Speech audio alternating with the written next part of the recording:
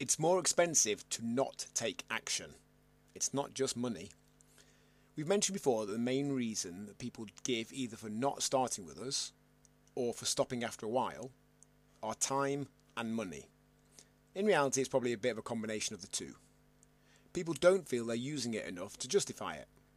If it was a tenner a month, they'd probably let it roll on with the intention of using it at some point.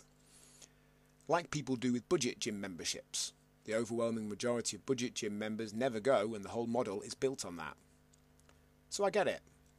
I get that if we feel we're not getting enough out of it, it's tempting to save some money. But it still makes me sad. Because I know from experience that it's more expensive not to take action. Money is only one measure of cost. Money is ultimately a tool for exchange of value. We have costs in all areas of life. Things we might get and things we might lose out on.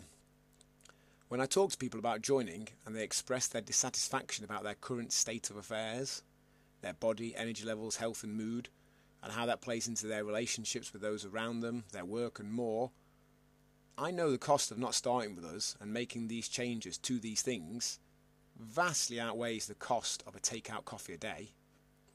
Same with members who've started and made an amount of progress, who, when they stop, are then pretty much guaranteed to slip back to where they hated being.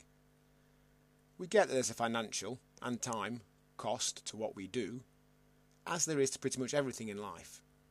But it's always worth remembering that it's more expensive to not take action. Much love, John, Claimform Hall. P.S. You know the score. The best action you can take to start changing your life is to click this link, myrise.co.uk/apply.